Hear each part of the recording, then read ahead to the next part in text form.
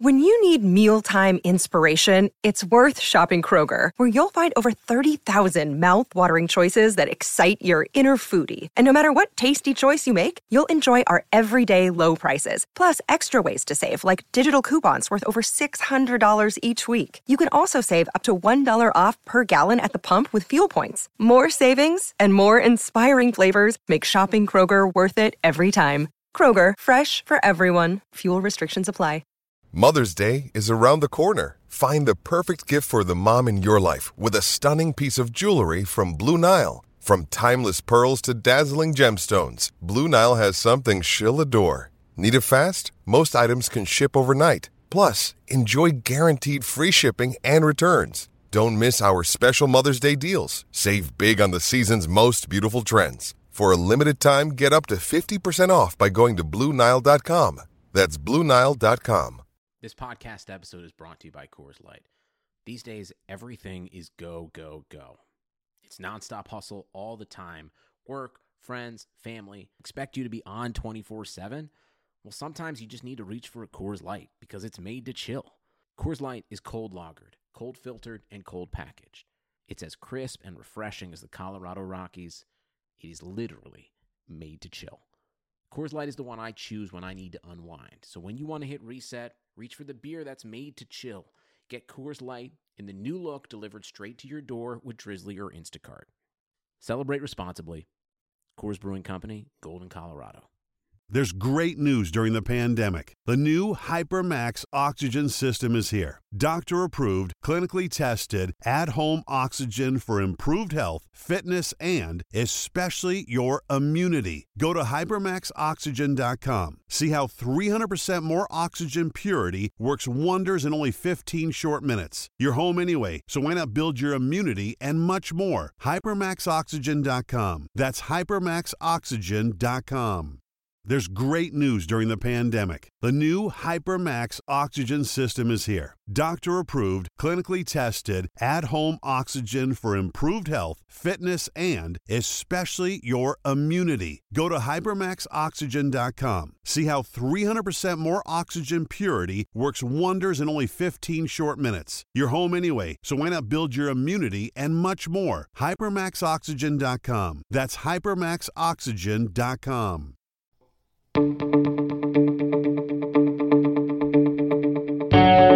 This is the Cubs-related podcast presented by CubsInsider.com. My name is Corey. I am joined, as always, by Brendan, and we are coming to you on what Pat Hughes described as a delightful day in Chicago and at Wrigley Field as the Cubs complete a 3-game sweep of the visiting San Francisco Giants. They have now won 5 straight baseball games, and with a Cardinals loss to the Brewers on Wednesday night, the Cubs have regained sole possession of first place in the National League Central. And when you wake up on Friday morning and are listening to this prior to the Cubs and Nationals starting up, they will still have sole possession of first place in the National League Central. So that is wonderful news, of course.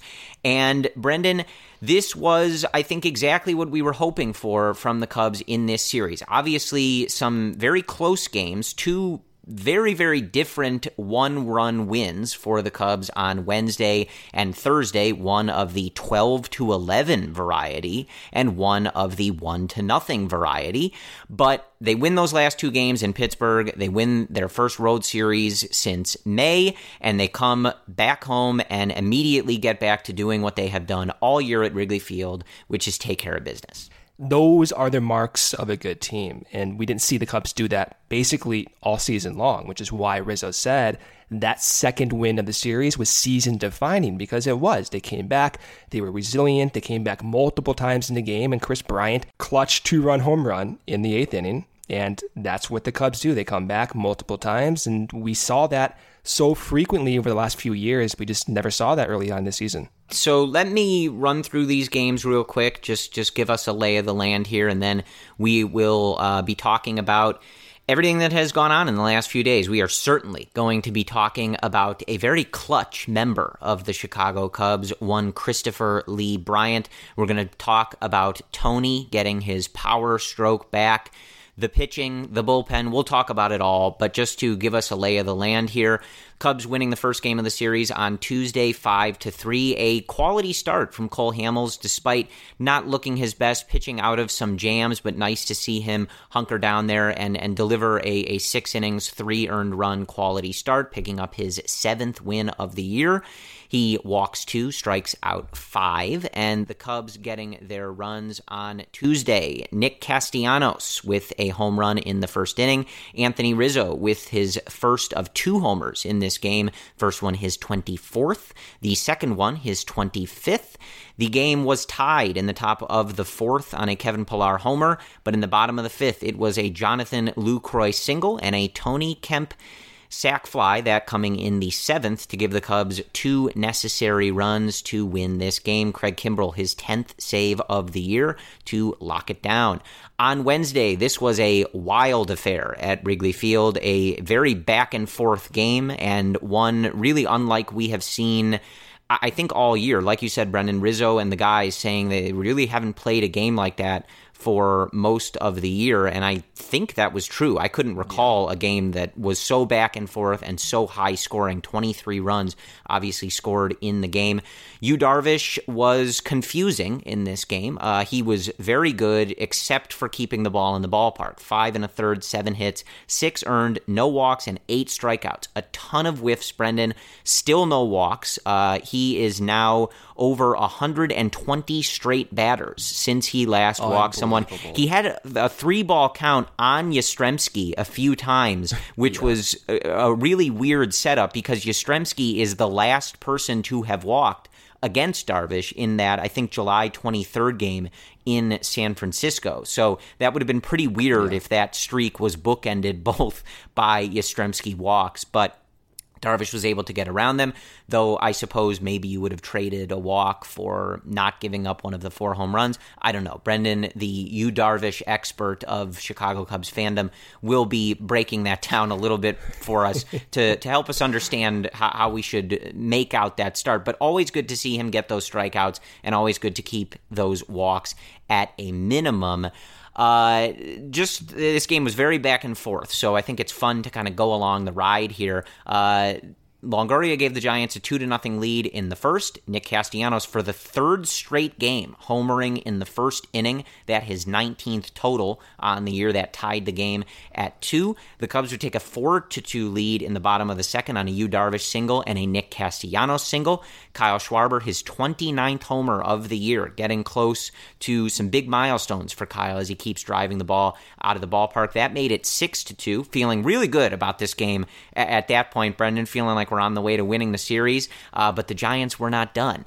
Mike Yastrzemski with a homer in the 5th to make it 6-4. Victor Caratini with a clutch, what I thought was going to be a nice little insurance run there in the bottom of the 5th. That made it 7-4, but the Giants come storming back in the top of the 6th. A Stephen Vogt homer, a Kevin Pillar homer, which was back-to-back with Vogt, and an Austin Slater double made it 9-7. If anyone wants to run Derek Holland splits against righties down to Joe Maddon, please volunteer at your local Cubs location, wherever you can get those numbers in front of Joe Maddon. Please, we all need to band together and prevent Derek Holland from pitching to righties, but it didn't end up mattering, so we can not relitigate that as much as we maybe otherwise would have, Brendan. But in the bottom of the 6th, the Cubs immediately respond, always a sign of a hungry, competitive team, that they immediately retake the lead. Anthony Rizzo with a ground rule double, Javi with an infield single, and Kyle Schwarber grounds into a force out. That would put the Cubs up 10-9. Top 7th, the Giants just would not die. Top of the 7th, Stephen Vogt, another RBI single. Brandon Belt, a sac fly. That put the Giants up 11-10. We would go to the bottom of the 11th. Nick Castellanos hustles out. He respects 90, folks. He gets on base on a ball up the middle that was kept on the infield by Crawford. And one Christopher Lee Bryant sends a ball into orbit, into the stands in left field at Wrigley, a 2-run home run. That would be clutch, Brendan, and that would be a game-winning home run. Did you know it was gone off the bat? Bryant.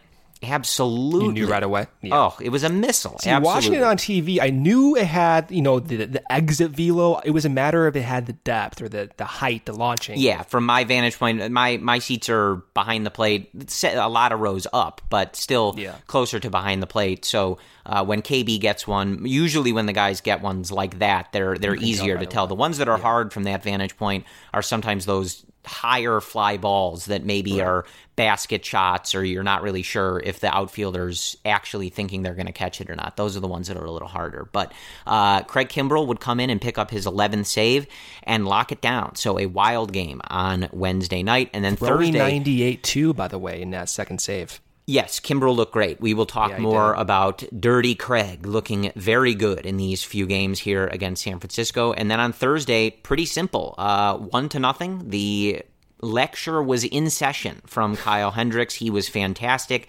beating out former Cub Jeff Samardzija, just like he did in the playoffs a few years ago. And Brendan, oddly enough, that was in 2016 in the NLDS, which is the same year that the Cubs went on to win the World Series. Yeah, that year. Yes, always good to point that out. But Kyle goes 7 innings, 3 hits, no walks, and 7 strikeouts. Brandon Kintzler, Kyle Ryan, and Rowan Wick follow with 2/3 of an inning each.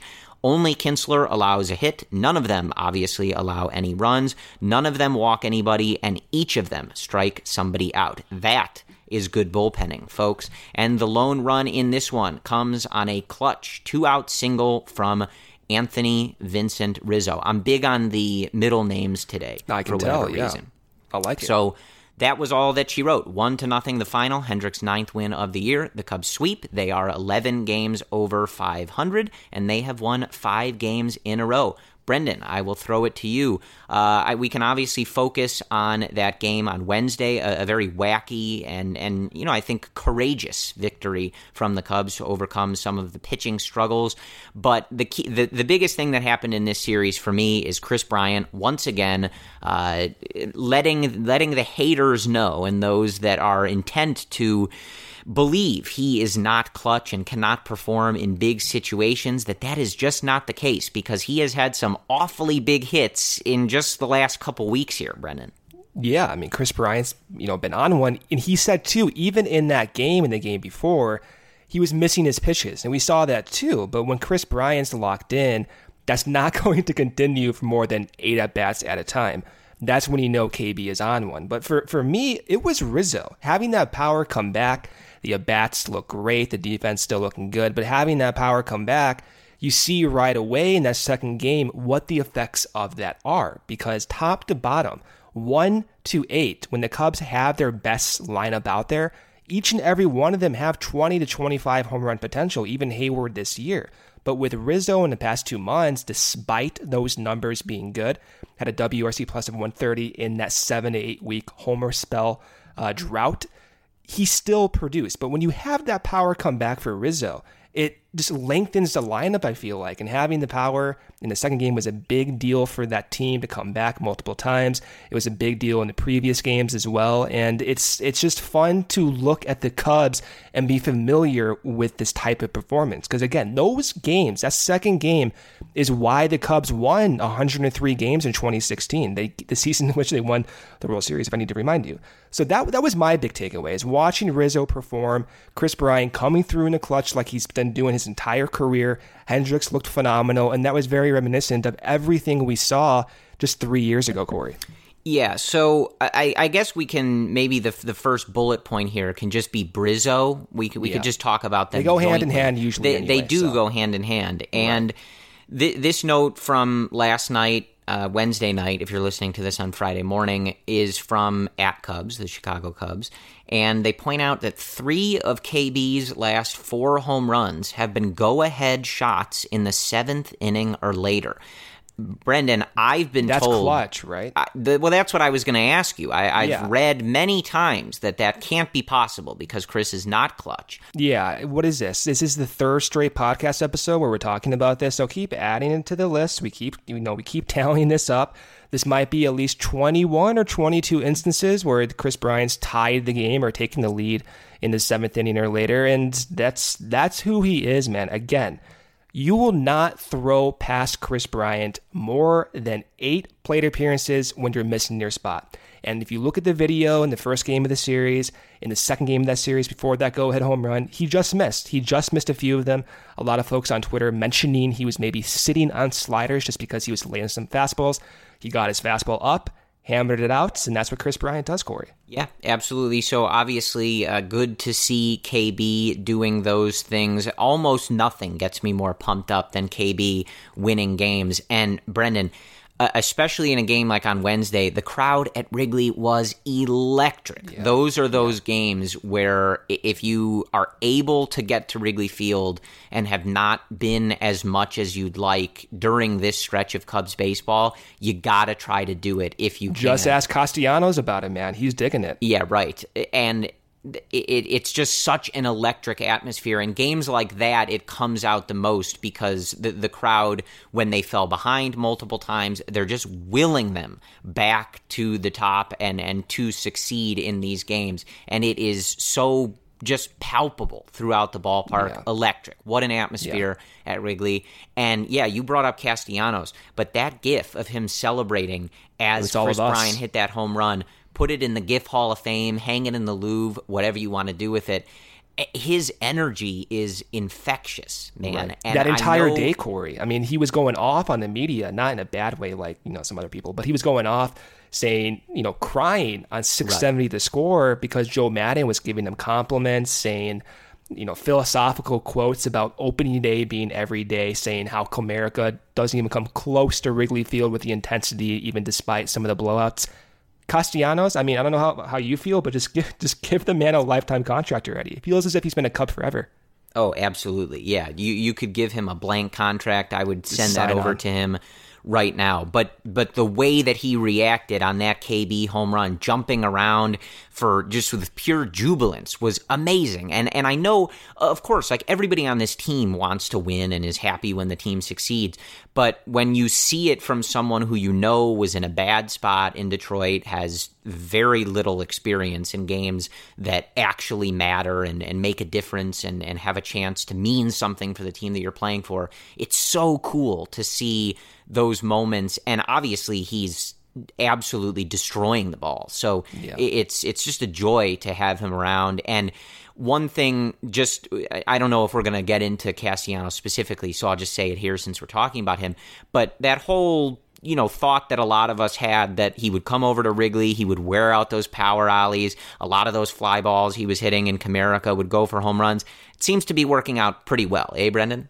Yeah, I mean, look, we saw that again in all 3 of those games. Some of those balls just got out, and there was some charts before he was a Cub, and it overlaid his fly ball trajectories at Comerica, transitioned that to Wrigley Field, and he had 8 or 9 fly balls that would have been home runs at Wrigley Field. So, like he said, kick high, swing hard, see what happens, and we're seeing that almost on a daily basis now. Yeah, and so I do just want to read a quote from Castellanos, and then we'll get back to Christopher and Anthony. This one from friend of the podcast, Jordan Bastian, at ML Bastian, Bastian, on Twitter. And he said, these are quotes from Castellanos on playing at Wrigley Field. Quote, I remember we were getting our butts kicked one of the games at home. We were down by 10, and it seemed like nobody left, where at Comerica Park, it'd be empty. I just joined the squad, but I also think our record at home reflects how much not only me, but everybody wearing a Cubs uniform appreciates playing at Wrigley Field. Well, let me tell you something, Nick. We appreciate you playing at Wrigley Field, okay? So it goes both ways there. But it's almost impossible not to love this guy. He's saying all the right things. He's got a 750 slugging percentage at the moment. It's difficult to not be pretty thrilled. The handshakes, too. The one he has with Hayward, you mentioned it, but that is unbelievable. Pretty slick. The energy those two guys have. And even the eating handshake that he has with Brazil, exceptional stuff they have going on. Well, that is one of the more amazing things that we've seen. And most mostly, if you watch the videos when he does the, like let him eat thing with KD. Like the Ezekiel Elliott thing that he does, for all your NFL fans out there. Yeah, it's harder to describe, I guess, just in audio, but they basically pantomime that they're, I always think of it as cereal. I don't know why, but like they're eating cereal and it looks like they're feeding each other. It's great. It's just great. Just watch anytime they meet each other at home plate, they do it. I think it has to do with protection, by the way. I forgot where I heard this from, but it was either Bryant or Rizzo or maybe even Castellanos. They're saying how they're protecting one another in that lineup. So I think that's the origin of it, but who knows?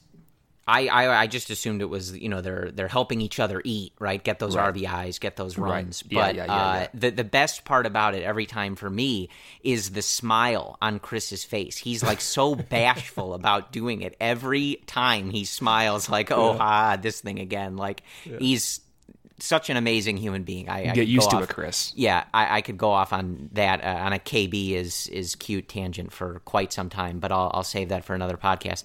But getting back to Chris and Anthony, I want to transition to Anthony here because we are now at 25 home runs for Anthony after his homers in this series. And you guys know I'm well on the hunt for him to get 33, 32 three times in his career, 2014, 2016, and 2017. And even though it really doesn't make much of a difference, I just want him to get a new career high so badly. And with the surge that he's had over this last week or so, it's now a lot more feasible, right? He's at 25, so he only needs 8 more to get to the career high. And when we were talking last time, Brendan, we kind of joked, like, well, if he just hits this many every couple games, like, he'll be fine. And, then he has a 2-homer game, and you're going, okay, like, this is feeling a lot more possible now. But love that the power stroke is back. His numbers have been phenomenal, as we talked about last episode, even without, the constant home run power. But as he's adding that power back in, he's really able to take his game to another level and is just reminding us all why he is one of the most consistent, excellent producers in this game and has been such a rock for the Cubs. And that is exemplified by the notion that he is the 7th player in Cubs history with at least 6 seasons of 25-plus home runs. Sammy Sosa did it 12 times. Billy Williams did it 10. Ernie Banks did it 10. Ron Santo did it 8 times. Aramis Ramirez did it 7 times. Ryne Sandberg did it 6. And Rizzo now joins that list with 6. Brendan, Tony is our leader, and he is our captain. And that is a list of names that he so deserves to be a part of. Little did I know when I joined Kaiser Permanente that it would be on my top 10 list for what has made this year great. I can see my physician, I can be referred to the lab, I can then be referred to the pharmacy, all in the same building. You've got it all. I mean, it's quality of care, it's compassion of care, it's convenience of care. It's terrific. Every medical case is unique. Kaiser Foundation Health Plan of the Mid-Atlantic States, 2101 East Jefferson Street, Rockville, Maryland, 20852. The outcome of an opioid emergency may depend on a quick response. Accidental overdose can happen anytime, even if the opioid pain medicine is prescribed. Due to COVID-19, emergency services could be slower to arrive. Get prepared. Get naloxone, a potentially life-saving reversal agent with no prescription directly from your pharmacy. Having naloxone available allows you to respond first, not a substitute for emergency medical care. Learn more at opioidsafetyplan.com. That's OPIOIDsafetyplan.com. No doubt. And so Rizzo is on pace for 32 home runs on the dot, Corey. So if he were to do this the rest of the season, he'd be tied at 32 once again, which would be what, the 4th time, I think? Yeah, the 4th time in his career he's done that. So we'll see. But just looking at last year, he already tied his mark. Last year was 25 homers. And then Evan Altman wrote about Rizzo in the month of August and his launch angle, whether or not the launch angle is because he's changing something or whether it's just him staying the course. Who knows? But I want to read this quote from Rizzo when he was asked about this very thing. And he said, quote, you just stay the course, It's a long season, and that's what you lean on. If you start pressing to do things in the game, it usually hurts you. I've done it before. I've done it this year. I do it every year. It does no good, so you just got to keep playing and know that it will turn around. So that's what he's doing. And again, so in July, his average launch angle was around 8.5 degrees. This month in August is almost 17 degrees, which is the highest it's been all season long, even when he was hitting home runs back in May. So who knows if he's making a change? He said he's not making any changes. Maybe he's just not, delving into all that information and giving the media what they want. But you see how he looks differently, and the ball is flying off his bat. And that one home run in Williamsport, we said this last podcast, but when Chris Bryant asked him, hey, is that the best ball you hit all year? Rizzo said, yeah, it was. And so when he's going opposite the field, kind of like what Javi's doing with power, Rizzo's on one right now. So I think in the next month and a half, power Rizzo's back, man. Yeah, absolutely. And I've said this many times, but there really is little that is like so quintessential this era of Cubs baseball than Tony, when he really gets one, does that kind of lean back from the left-handed batter's box and just watching that ball fly. It's such a beautiful sight and just really like the epitome of this era of Cubs baseball. But I want to ask you a question about the, not to distract you here, but the thought came to mind. What was the late 2000s, hallmark of that era? Wow. I know. So I'm thinking Derek Lee in my mind. I'm thinking Aramis Ramirez and those walk-offs. Yeah, I think it would be some sort of Ramirez home run, and the way that, when he used to get one, he'd kind of stare at them, do a little bat drop, whatever. I think that's probably what I would say. The 2000s are a confusing time. There's a lot going on in the 2000s for the Cubs. So it's tough to maybe pick one exactly. I know what it is. But I know what it is. Please. It's the Aramis Ramirez walk-off home run. He's rounding third base, finger in the air. Soriano's 11 feet up in the air, jumping out home plate, waiting for Rami to come around home plate. That's one specific moment. The Rizzo thing is something I say because it happens a lot, and it just like Aramis did that every other week. I felt like I'm good with that. I always feel bad not just choosing Derek Lee for any answer like that, but I do think that the Ramirez visual maybe sticks out a little more. But I do want to read, since you talked about it a little bit, just that specific quote from Rizzo on the game on Wednesday. And he said, he called it a season-defining win and asked why. He went on to say, quote, they scored, 9 runs in the 5th through the 7th inning? Teams don't really win when that happens. So it's just a good, hard-fought, never-quit win. And it really is. And it's one of those things where, kind of in a cliched way, you hoped that this team would be able to not only carry over winning their first road series in a month in that series with Pittsburgh, but just also that experience in Williamsport and all the Little League World Series stuff that was going on Sunday, just that they would be able to kind of get back to having fun and feeling that vibe through the clubhouse and through the team that they are the Chicago Cubs. They're really good. They have a lot of talent, and just put some of these weird road struggles in particular behind them. And you really saw that in this series. Again, winning 2 very different one-run games is something we talked about this in games like the Harper Grand Slam and even that one on Friday against the Pirates, that this 2019 team had found a lot of ways to lose games, a lot of ways to steal defeat from the jaws of victory. And these 2 games to end this San Francisco series felt like the opposite. This felt more like that 2016 vibe, where it doesn't matter what happens, they're going to win. They are going to figure out a way to win. And I even found myself being pretty confident in that game on Wednesday night, even when Derek Holland was out there for who knows what reason, trying to blow the game against a right-handed hitter. And you just felt like, well, this offense is going to figure it out. Castellanos, Bryant, Rizzo, Baez, they're going to dig their way out of this no matter how many times this bullpen tries to put this game back in the Giants' favor. And they were able to do it. And it's a good feeling around this team right now. I know that it's been that way pretty much the entire year at Wrigley Field and at home.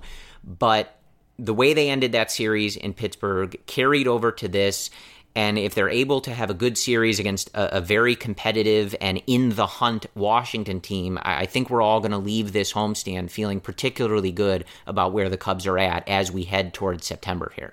I think for the second game, too, this, with the offense performing so well, it's highlighted and marked by the way Craig Kimbrel pitched. Yeah. And to have him come out, throw 97 to 98 consistently. He was throwing 98 in 5 of those 8 fastballs he threw. That was his best velocity as a Chicago Cub. And that's coming off of knee inflammation and not pitching consistently for 2.5 weeks. So that is just adding to the confidence that we have right now. Because despite some of the other comebacks the Cubs have had or put up, they've been blown by the bullpen late in the game. So Craig Kimbrel comes in, zero drama, Corey, zero drama whatsoever, and looks exactly like the guy we saw throughout the majority of his career. That is huge. And then to have Rowan Wick in that last game of the series do exactly the same thing, you're looking at a bullpen that feels different in a matter of a few days just because we're seeing the guys come back that are healthy. And then Kinsler today was throwing 92. I know he almost blew that game, but you know what? That 92-mile-per-hour sinker was perfectly located, and Crawford just, he hit it. It happens. So Kinsler's, I think, looking better. The command was better today. Kimbrel's looking phenomenal. You have Rowan Wick continuing to be a high-leverage, late-inning guy, something that you and I were calling for the entire season. And now the bullpen feels better. The offense feels better. Hendricks is dealing.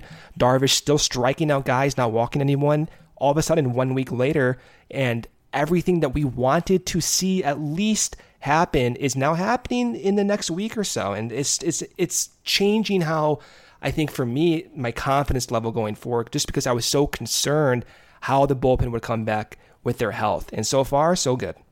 Yeah, Kimbrel looking the way he did in these 2 games against San Francisco is particularly exciting. And it started, I think, in that Sunday night game against the Pirates, even though that first ball was the homer from Starling Marte, got some really nice swings and misses with the breaking stuff.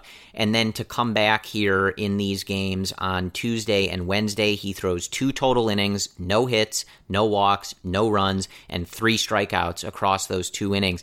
And like you said, Brendan, he's pumping absolute gas. The breaking stuff is nasty. He's generating a ton of really ugly, late, just off-balance swings from some of these hitters, and that's the guy that the Cubs went out and signed. That's the Hall of Famer, and that's pretty much what we were saying when we were waiting for him to come back. Like, get him back, get him looking like that all-time top closer, and that's a big deal for this bullpen. Steve Cishek back and hopefully getting himself healthy. They've been able to give Strop a little bit of time off. Hopefully he can keep building up that strength and get going here. So, yeah, I think that the bullpen, again, you still have some kinks to work out. You got to find the right roles for some of these guys. But a lot to really like. Kyle Ryan with a nice outing. Yeah, Ryan too. That was the outing in that last game, Corey. That one strikeout he had to end, what was it, the 8th inning? He came back.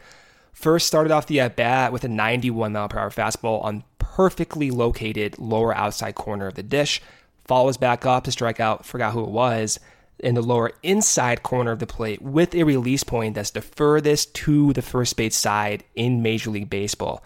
Yeah, and I think one thing that we talked about maybe a month ago, 2 months ago, I don't remember, but was getting those 2 in particular, Rowan Wick and Kyle Ryan, into big spots and getting them ready for this stretch run and getting them ready for big spots against guys like Freddie Freeman, in particular for Kyle Ryan, someone who, that is a specific matchup we might see if those 2 teams meet in the NLDS. Guys like Cody Bellinger, if they're able to end up playing the Dodgers.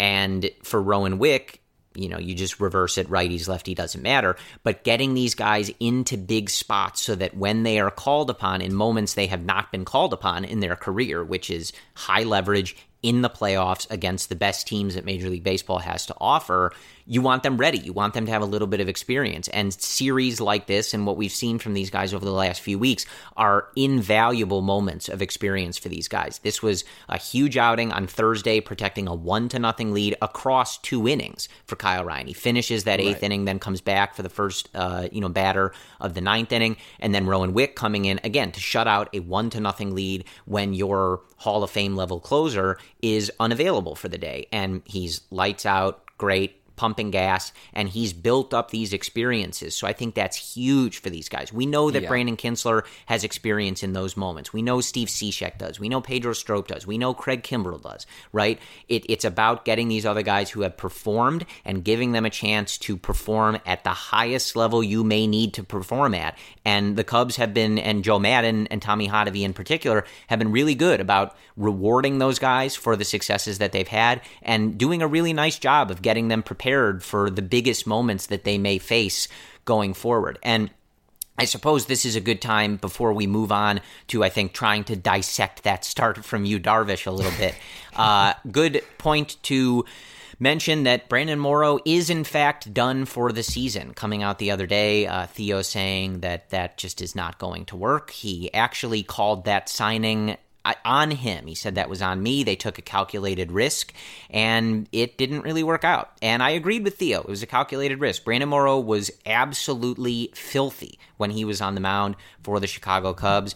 I think it was a worthwhile signing. It just didn't work out. But as we've said, I think we've prepared you not to be particularly surprised by that. We've been joking for the last few weeks, whether Brandon Morrow was even still alive or with the organization, because we really hadn't seen any proof that that was the case, other than their constant assertion that he was working his way back, or he was throwing off a mound, or he was doing this, but we never saw any of it, right? So I think we prepared you for this even months ago. The first time he had a setback, I think we told you guys, look, if he comes back, great. If he can be in a position to throw an inning a week at the end of the season or in the playoffs, fantastic. But don't count on it. Don't hold your breath. And this is where we are. So it's unfortunate, but as we've discussed, the Cubs have gotten some of these other guys the right opportunities. They found guys to fill in the role that Morrow might have played, and you just have to move on. He hasn't played a role at all for the Cubs this season. He's not going to, and it just is what it is. But Brendan, I do want to ask you about this Darvish start, and just tell us what you saw, what you thought of this start, and in particular, if there's anything you make of. It seems like we've got everything ironed out with you. Certainly the injuries and the command problems that we saw in his first year with the Cubs in 2018 are a thing of the past. He is on an amazing stretch of not walking batters. The strikeouts are in the 7 to 10 range pretty much every time he goes out there. Even in terms of pitch count efficiency, a lot of these games he's been pretty good. Could probably go an inning longer if they wanted to push him. We're not seeing any more of those 4-inning, 120-pitch starts or whatever that we saw frequently last year. But the one thing he's getting bit by is the home run ball, and that was evident on Wednesday night. 4 home runs to give him 6 earned runs on the evening. So overall, what are you seeing from Darvish? What do you like? What do you don't like? And anything in particular to make sense of the home run ball that he's dealing with? Well, a lot of people who throw like Darvish, who have high velocity and a lot of different stuff that kind of goes in the air, they're giving up home runs across the league. I mean, we look at Justin Verlander, who's given up the most home runs, I believe, in Major League Baseball, if not up there in the top 5. Verlander is, probably the Cy Young Award winner in the American League this year. So despite some of these issues that guys have, giving up the long ball, if they come when guys are off base, it doesn't really mean as much. Still bad, but doesn't mean as much, and you can live with that. So with Yu Darvish, I'm not concerned that he gave up 4 home runs in that last start because, one, the whiffs are still there, the command is still there, and what you want to see from Darvish is just that ability to locate his fastball, which he did. But Darvish is continuing to adapt his repertoire, and we were talking about this early in June, early in July, how he was throwing fewer 4-seams, more sliders, more cutters, and then as the season progressed, he got away from that 4-seam, started throwing more 2-seamers and sinkers. Now the next evolution of Yu Darvish this year is getting away from those two-seamers, which average around 93 miles per hour, and they're going down to those splitters. So he's throwing a splitter once every 5 pitches, okay, a 20% rate over his last few starts here. He was not throwing any splitters, Corey, in the first 3 months of the season. Not one. And so now he's throwing more splitters, and it has a little bit more of a velocity separation from his four-seam fastball and from some of his other pitches as well, like even the slider and cutter. His sinker's 93, his splitter's 88. And in those last 2 starts, the one against the Giants, he had 5 whiffs with that splitter. On August 15th against the Phillies, he had 7 whiffs with that splitter. That is an enormous amount of whiffs just in 2 starts from a guy who was not throwing that pitch 3 months ago. So Darvish is continuing to adapt, continuing to evolve, and despite the home runs, I'm not concerned about it. As long as he doesn't keep walking guys, that's not going to be an issue. I still think he's looking like the ace of this team in the past 4 to 5 weeks. Hendricks is still looking great too, so he's right up in there in that conversation. But for Darvish, yeah, Corey, I'm not concerned. I love his attitude. He's fighting with guys on Twitter. He followed me on Twitter, by the way. He's retweeting me, so I feel like Darvish and I are very tight and close now. Good friend of the podcast. But overall, I love what he's doing. I love the way everything looks. I love the more reliance on his splitter. Love the command. I love everything about Darvish right now. Yeah, I was going to say we do have a very official announcement. It's very exciting, and we do have a new addition to the Friend of the Cubs related podcast, and it is one Yu Darvish. Welcome, you. Interesting decision to follow Brendan and not me. Not at all. It is what it is. Brendan has replaced Jake Arrieta with Yu Darvish in terms of who he obsesses about the most. And so that was going to happen, though. That was bound to happen. I was obsessing about Yu Darvish before the Cubs even signed the guy when they were rumored about him. So, you're digging into the good information. You're finding those deep stats. Especially after having been corrected by him, are very on top of his splitter now. You're well aware of everything about his splitter. You're never going to let that happen again. But I do want to read this number, and this, again, is from other friend of the podcast, Jordan Bastian. We're really growing that list of friends of the podcast. Of course, all of you listeners are friends of the podcast. So it's a lot of people now, and we're glad to have people such as you and Jordan Bastian involved in that list. But Jordan tweeting out yesterday that he did give up the 4 home runs and the 7 runs, but he is also the first pitcher in recorded MLB history. Okay, you got that? The first pitcher in recorded MLB history to have 8+ strikeouts and 0 walks in 5 consecutive starts. Corey, was that MLB history? Did you say that correctly? You did hear that right, Brendan. It was MLB history, recorded MLB history. So maybe prior to the turn of the century back in 1900, maybe there were some games before that they didn't have on record. But at least of the games that we know, he is the first person to do that. And Brendan, that is so fascinating for the struggles that he had last year, right? Never, even in my wildest dreams about Yu Darvish being successful in 2019, I don't think I would have been like, oh yeah, and I hope he goes on a 6-start run where he doesn't walk anybody, right? Like that just would have been such a lofty thing to throw out given what we saw last year.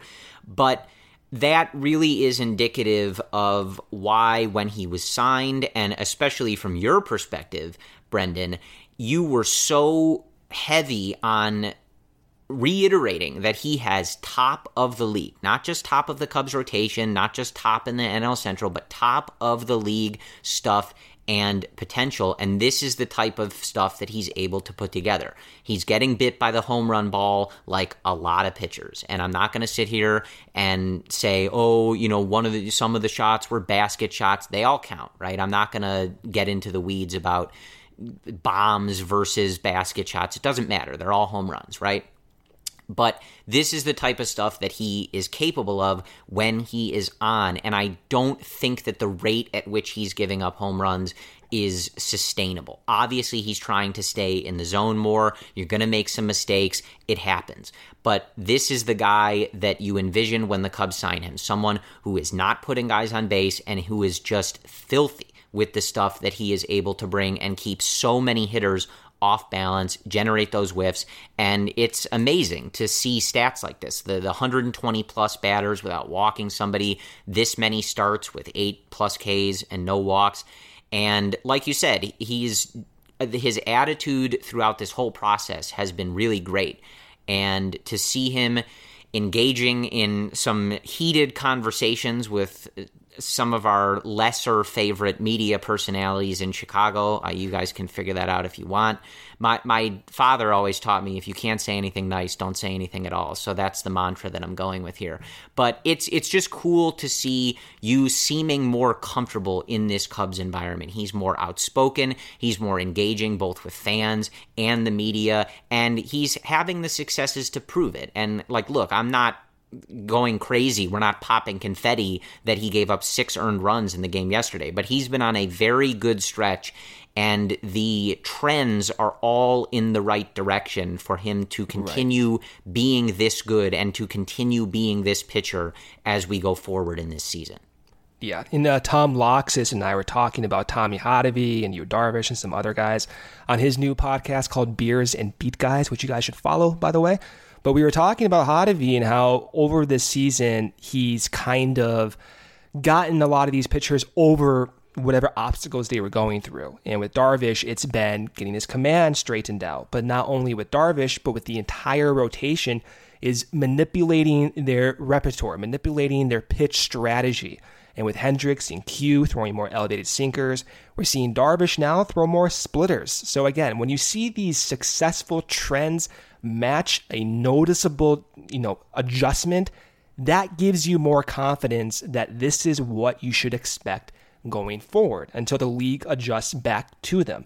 So if you're worried about Yu Darvish not being able to continue this, there's no reason to not be worried. I mean, he's had a 120 batter stretch, whatever it is, of not walking anyone. His walk rate in K per 9 since the start of June is around 12 and under 0.5 batters per 9 for his walk per 9, Corey. That is an absurd number, absolutely mind-boggling. And if that continues, you're going to get shutouts. You're going to get complete game shutouts. The next step for Yu Darvish is going deeper into games, allowing Madden to give him that opportunity to do so. And I think we're going to see it. Before the season ends, Darvish will have a complete game, maybe 2 complete games. He'll go over 100 pitches. It's going to happen eventually when you are this efficient, striking out that many batters, not walking anyone. It's bound to happen that you're going to go really deep into games and give fans, a lot of Yu Darvish's harshest critics, a good reason to just shut up. And we're going to see that before the season ends. And I do want to talk about Hendricks just a little bit before we get into the preview with the upcoming series with the Nationals. And it's really just to say that Hendricks is really good. And he lowers his season ERA to 3.20 in his 9th win on Thursday afternoon. And he lowers his home ERA to 1.79, which is the 3rd lowest mark in all of Major League Baseball. And I do want to read in depth on that a stat from another friend of the podcast, Christopher Kamka, who is the NBC Chicago stats guy. We mention him all the time. If you don't know who he is by now, this must be your first episode, in which case, welcome, but we do talk about Chris Kamka a lot. And he points out Kyle Hendricks at Wrigley Field in 2019 in 11 starts, a 1.79 ERA and 75 in a third innings. His career, 77 starts, 78 total games at Wrigley Field, a 2.59 ERA in 476.2 innings pitched. Brendan, he is one of those guys that doesn't always get the attention that he deserves because he sits in the upper 80s. He is literally, he must be the least demonstrative player in maybe all of sports. If there's someone who is as reserved and quiet, if you will, as Kyle Hendricks, I would love to know who that is, because it's got to be Kyle Hendricks. But the strong, silent type. Yes, of course. He is incredible. And today, Thursday, was one of those games where right away you knew that it was going to be a good one. He had that changeup working. He had the Giants hitters all over the place with some of those awful swings. They had no clue what was coming. I always say that his starts are the best if you follow Rob Friedman, the pitching ninja, on Twitter. And this was one of those starts where Rob is just gifting Hendricks the entire afternoon because his tunneling is so on point. He's able to throw those pitches at exactly the same release point, but change those speeds so expertly, throwing those sinkers now more up in the zone, like you've mentioned a lot, Brendan, and the way that he is able to keep hitters off balance, and especially even though they're not in the midst of their best seasons, but guys like Buster Posey, Brandon Belt, etc., these accomplished hitters over the years, he makes them look silly. He makes it look like they have no clue what they are doing up there, and it is such a beautiful, beautiful sight. I do want to read one more stat from another friend of the podcast. I'm trying to shoehorn as many I can into this episode since we were just talking about it, but this is from Matt Clapp at The Blog Finds on Twitter, and he notes that Kyle Hendricks now has 932 and a third innings of being a 3.09 ERA pitcher in the major leagues. It is time that everybody recognize that Kyle Hendricks is not just a good pitcher. He is one of the best pitchers in Major League Baseball. That's just where he is. And we saw him compete for a Cy Young in 2016.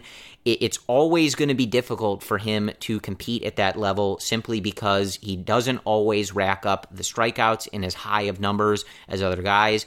And when you throw with the velos that he does, he's obviously more prone to blow-up games than someone that's sitting 97, 99, can get away with being erratic, etc. Kyle isn't always afforded that luxury. So he may not always be in those Cy Young, literally the best pitcher in the league type conversations, but you can't beat how good he has been at home, and for someone to be that consistent for several years now as this kind of pitcher, it just is that time that people recognize that he is not just some guy. He's not a middle-of-the-rotation guy. Kyle Hendricks is a top pitcher in this league. Put some respect on his name.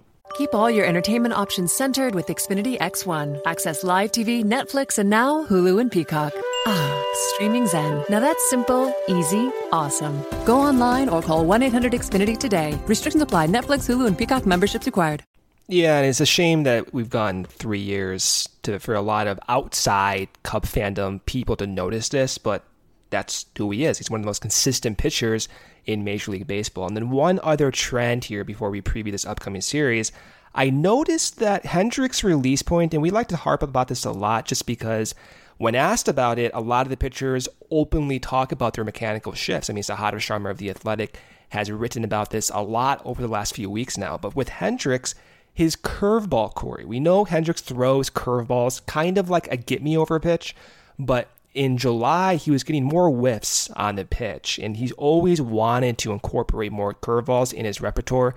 Every spring training, I swear to God, we hear more about it. But in the recent last 2 months, his release point between his curveball and his changeup is almost identical. So Hendricks is a tunneling guy, right? But his curveball has never been part of that tunneling phenomenon. And so far in the last 2 months, it's kind of trending in that direction. So I'm wondering, as we continue to watch these games, will that curveball come out more? Will he throw it more? Will it be as effective as his changeup? So something to monitor as the season progresses here. All right, so let's preview the upcoming series against the Washington Nationals, which, by the way, I will be there on Sunday. I got my tickets through SeatGeek. With millions of live event tickets and a price match to guarantee, SeatGeek proves there's a better way. Search sports, live music, comedy, and more. SeatGeek has the tickets you're looking for all in one place. They built the fastest way to find tickets, so you can stop searching for the perfect seat and just start enjoying it. Why is SeatGeek better than the rest? A quick look at the App Store shows over 50,000 5-star reviews. How is that for customer satisfaction? It's just a better process. SeatGeek pulls together millions of tickets from all over the web, then it rates each deal on a scale of 1 to 10. Finally, SeatGeek displays them on an interactive seat map. SeatGeek breaks down the details. Green dots mean good deals. Red dots are overpriced. Best of all, SeatGeek will give you $10 off your first purchase. All you need to do is use our promo code. Download the SeatGeek app and use our promo code CubsRelated for $10 off your first purchase. That's promo code CubsRelated for $10 off your first purchase. Okay, so on Friday, we have a 1:20 p.m. Central start time. We have Jon Lester, your boy Corey, on the mound, who's 10-8 with a 4.23 ERA. Facing him will be Anibal Sanchez, the righty, the veteran righty for the Nationals, who is 7-6 with a 3.99 ERA. On Saturday, Jose Quintana is on the mound for the Cubs. He's been on one, guys, with that sinker. On the year, he's 11-7 with a 3.91 ERA. The Nationals have yet to announce a starter for that game. Max Scherzer was working his way back, so I'm sure they're going to orchestrate that rotation around Max Scherzer. The Cubs will miss Max this series, so good to see. And then on Sunday, that game starts at 1:20 p.m. Central. Steven Strasburg on the mound for the Nationals facing Cole Hamels. Hamels on the year 7-4 with a 3.73 ERA. Strasburg on the year 15-5 with a 3.65 ERA. The Nationals are on a stretch here. They're 69-57. They are among the top teams for that wild card spot. The Cubs on the year 69-58. So basically two equal teams right now. We have Sean Doolittle, who is not healthy for the Nationals. So they have some bullpen issues they're working out, but they've been on one hitting-wise. Trey Turner, Juan Soto, Anthony Rendon. That lineup 1 through 5 is very difficult to beat. So the Cubs will be up for a test. I think what I'm looking for mostly this series is getting Cole Hamels back on track. Thought he looked okay in that one game against the Giants. The stuff was kind of leaky. He still was getting whiffs with that changeup, but the fastball command was not the best. Other than that, I mean, look, best 9 out there. The lineup we saw in the second and third game of that series, throw it out there every day for the time being. Want to see Happ continue to get more playing time, but I love that lineup. It's top to bottom, has tons of power potential, and I think this series will be another playoff atmosphere at Wrigley. Again, two teams fighting for not only a wild card spot, but a division spot as well. And so, Corey, this is going to be another fun one. Yeah, Brendan, and I am 8-1 at Wrigley Field since I have been back in Chicago. I made a promise to all of our loyal listeners of the Cubs-related podcast that I was coming to Chicago to do one thing, and that was take care of business. I feel like I have lived up to my end of the bargain. I feel like I'm performing at a very high level, and that one loss is my guy, Jon Lester. So the one thing I'm looking for in this series is for Jon not to be the only blip on that record.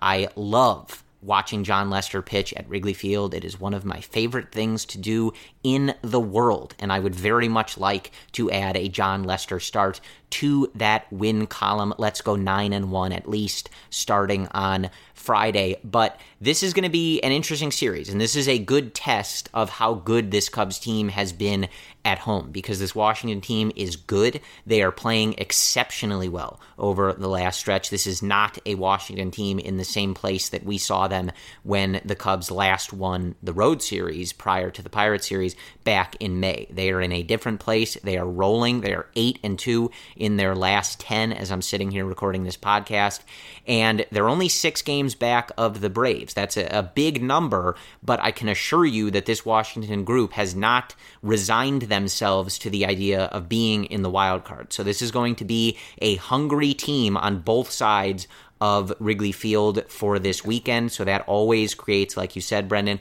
a playoff-like atmosphere and just highly competitive games, because nobody wants to let these games get away from them. They are meaningful in so many ways for both of these teams.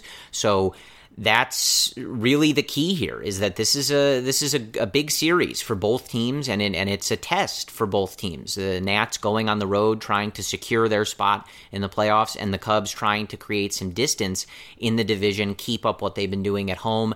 Always good to miss Max Scherzer. I don't think anybody was interested in facing him. And actually, as I read this, I said they were 8-2 in their last 10. They are winning in the top of the 8th at about 8:45 in Chicago as we record this.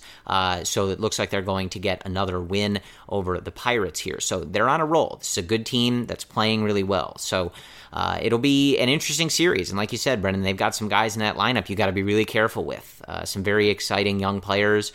And it'll be a fun series. I think, you hope you can take 2 or 3 here and then head back out on the road as we are recording this, the Cardinals and Rockies are tied, so the Cardinals will either be a half game back or 1.5 back of the Cubs. The Brewers do not play here on Thursday, so regardless, the Brewers will be 4 games back. So again, really just an opportunity to create some distance as you go into this stretch run here. We really have not seen any of these teams pull away in this division the entire year. It would be very nice if the Cubs were the ones to do it, and they could do it right now. Over the weekend, the Cardinals will continue. It's a 4-game set with the Colorado Rockies, and the Milwaukee Brewers, in turn, will take their chances at home with the Arizona Diamondbacks, a team that has actually played pretty well. They've got a good run differential, but they're only .500. So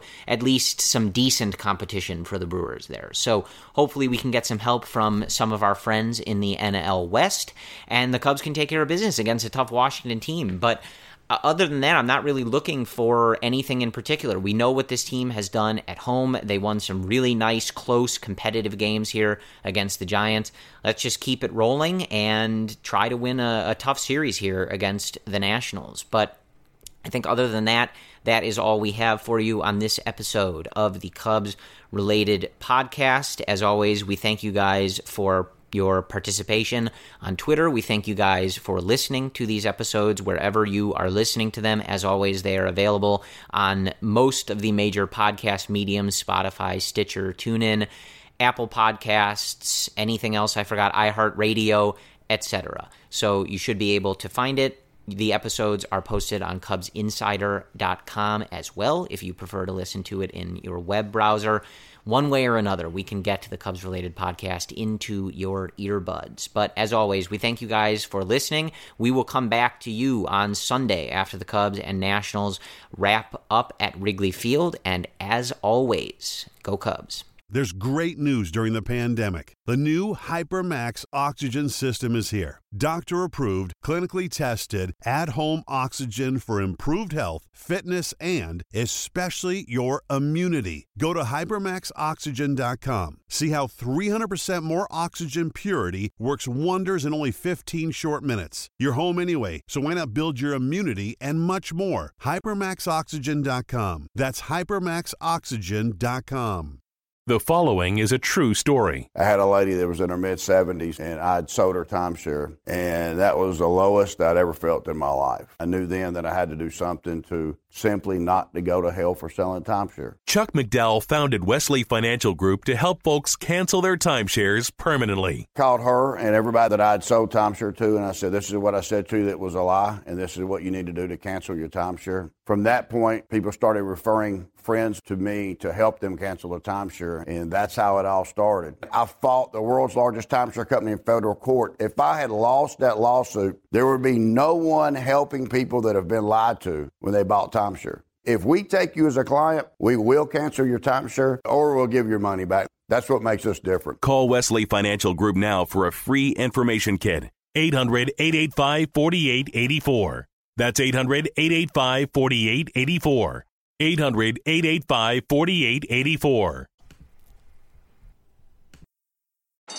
Bet Saratoga this summer with Naira Bets, the official betting partner of Saratoga Racecourse. New customers that sign up today receive a bonus match on their first deposit up to $200 with promo code SPA. Go to nyrabets.com for details and sign up today.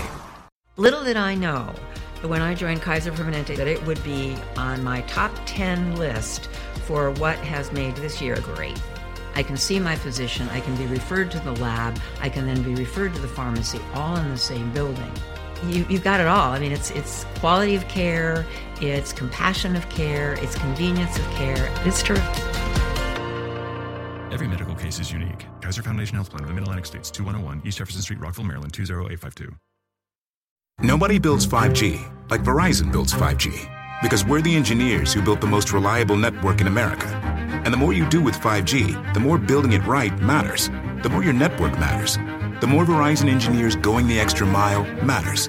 It's us pushing us. It's Verizon versus Verizon. 5G built right from America's most reliable network. Most reliable based on rankings from RootMetrics second half 2020 U.S. report of 3 mobile networks. Results may vary. Award is not an endorsement.